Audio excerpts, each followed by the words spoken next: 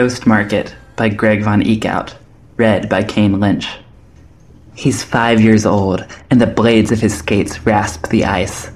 He thought there'd be more falling down involved, but skating turns out to be easier than he thought. Now he's 9. The ball rips through the net. He catches the rebound and shoots again. Rip, rebound, shoot again. 14. He makes little piles of blue eraser debris while the clock ticks away. Still 20 questions to go. 17. The seatbelt buckle presses into the small of his back as the boy leans over him, even more nervous than he is. He's 19. Rip, rebound, shoot again. And 22. The last age he'll ever be. The park got dark early, but no problem. He knows this trail, and it's good to be alone with his thoughts. There's a sound behind him. Are those footsteps?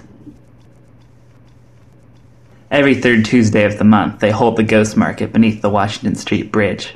You have to get there early if you want the best bargains, before the sun has a chance to warm the day. Hey, you want to be a red-hot lover boy? I shrug. Who doesn't? Behind a folding table on a stall built of PVC pipe and crinkled blue tarp, she's shaped like a Willendorf Venus in a Che Guevara t-shirt. Some people are scared to be red-hot lover boys, she says, showing me an apparently empty beer bottle sealed with wax. I knew this one personally. He was my neighbor. He fathered 17 kids. Energetic, you know? She winks. He was in the act when his heart exploded.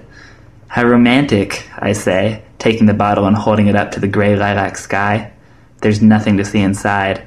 But that doesn't sound like red-hot lover boy to me. It's more like horny old man who wouldn't give his wives a break boy. She snatches the bottle back from me. You're free to shop elsewhere. I think of continuing this stimulating bit of dickering, but then, dead end, says a voice in my ear. I tug down my wool cap and move on. There's a part of the market that's not really an official part of the market. You have to go further under the bridge, where, if you look up, you'll see a green-black mess of struts and supports, like a giant spider's web. The sound of traffic rumbling over the deck mixes with the rush of the river, and it's like the roar of blood when you cover your ears. Go this far, and you'll find a space sectioned off with a chain-link fence. There's a gate with a lock, but the lock doesn't work, and if you know that, you can go right in. Good bargaining can be done here. Some of the dealers are cooking their breakfasts over lit trash cans, and the air smells of garlic and cabbage and fish. There's the high-pitched tinkling of a string instrument, the tapping of a drum. I walk up to a man sitting on a Coleman ice chest. He's old, child-sized, his face worn and shiny like an over-polished shoe. He smiles his clean dentures at me. I got a gun, he says, and his hands fidget inside the pockets of his jacket. I take a step backwards. Okay. We can deal, he says, but get funny and I blow a hole in your chest. With one curt, matter-of-fact nod, he takes a swig from a can of Dr. Pepper. Maybe I'll try someone else, I say. He takes his hand out of his pocket and I flinch, but his hand is empty. He waves it at me dismissively. Go ahead, he says. They got nothing. Just nursing home stuff. All old shit. Rip-offs. It's a common fallacy that young and fresh is better than aged. People are paying ridiculous prices for expired infants and children, and there's even a ring on the east side that gets tips from doctors of terminally ill kids. It's crazy. It's like Dutch tulips.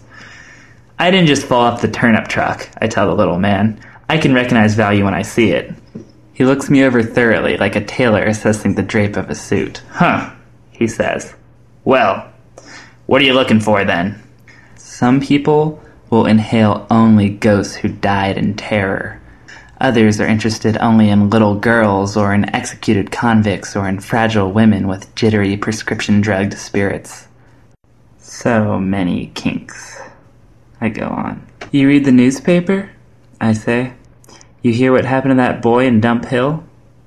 The expression on the old man's face doesn't change. He shrugs a little. They say they tortured him. Marks on his wrists, cigarette burns, the whole treatment. The bottles must have been singing here. Ghosts grow excited when they know they're about to be joined by another of their kind. Ghosts call to their own. You get in on any of that? Murder victims. Indulging in this particular kink is illegal. They'll put you away for 10, 15 years. Don't know what you're talking about, the man says. I stare at him. It's amazing how long he can go without blinking. Really? You don't have a piece of him? Well, okay. I'm sure somebody here does. I show him the corner of a rubber-banded wad of hundreds. It's an inch thick. And there it is, that tiny little flicker of his eyes. He glances over my shoulder. I don't like the look of you, he says. The hundreds go back in my pocket. Whatever, enjoy your Dr. Pepper. I get a full 12 yards away before he calls out to me. Wait. I pause, turn. Snooze you lose, I'll deal with somebody else. But I walk back over to him. A hint of a smile touches his beet-colored lips. There is nobody else. I got him closest to the moment. Closest to the moment. He means he got the boy closest to the moment of death. I spend a few moments nervously reassessing my surroundings, checking to see if anyone's watching. Huddled figures move in the dim morning light of the market. The string instrument plink-plinks away, and the drums do an impatient toe tap. I give him a nod, and he produces an apple juice bottle capped with a strip of duct tape. This part is necessary. The bottle's contents are invisible, and no buyer would part with his hard-earned cash without a sniff, and I have to make sure it's genuine for reasons of my own. The man tears off a strip of tape from a roll and sets the bottle down on his ice chest. I crouch down and lean forward. Everything happens quickly now. He pokes the bottle seal with a sewing needle, and I get a whiff, and then the strip of new tape goes over the bottle. He's 2, and the grass tickles his feet.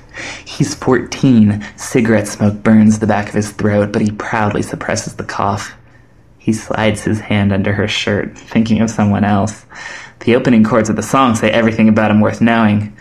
Rip, rebound, shoot again. 3, a birthday card. 15, the bitter first taste of beer. Running, laughing across the finish line. Footsteps and pain. 800, the old man says. I give him the money and take possession of the bottle.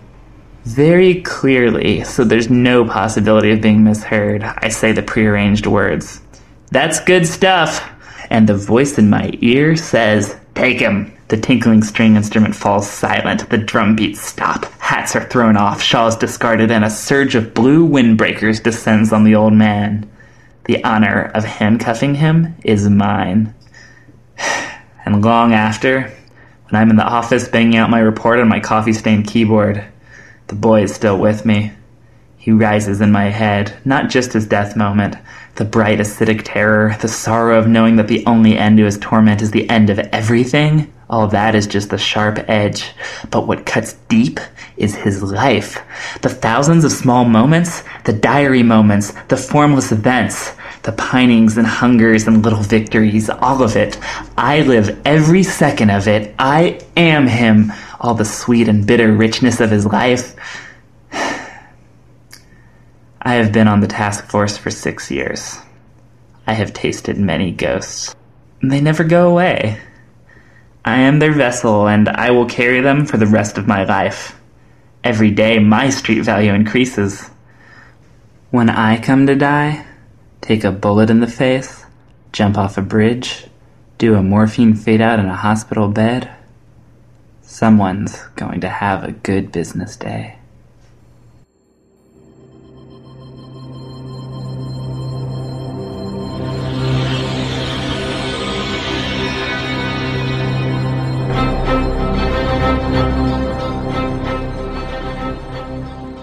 This has been a PodCastle miniature. Ghost Market was written by Flash Grenader Greg Van Eekhout, whose books include Norse Code, Kid vs. Squid, and a forthcoming trilogy of novels based on his short story, The Osteomancer's Son, which was reprinted here at PodCastle. Visit him online at writingandsnacks.com. Ghost Market was read for you by Kane Lynch, creator of the Relics webcomic. You can find more information about him and the comic at kanelynch.com/therelics.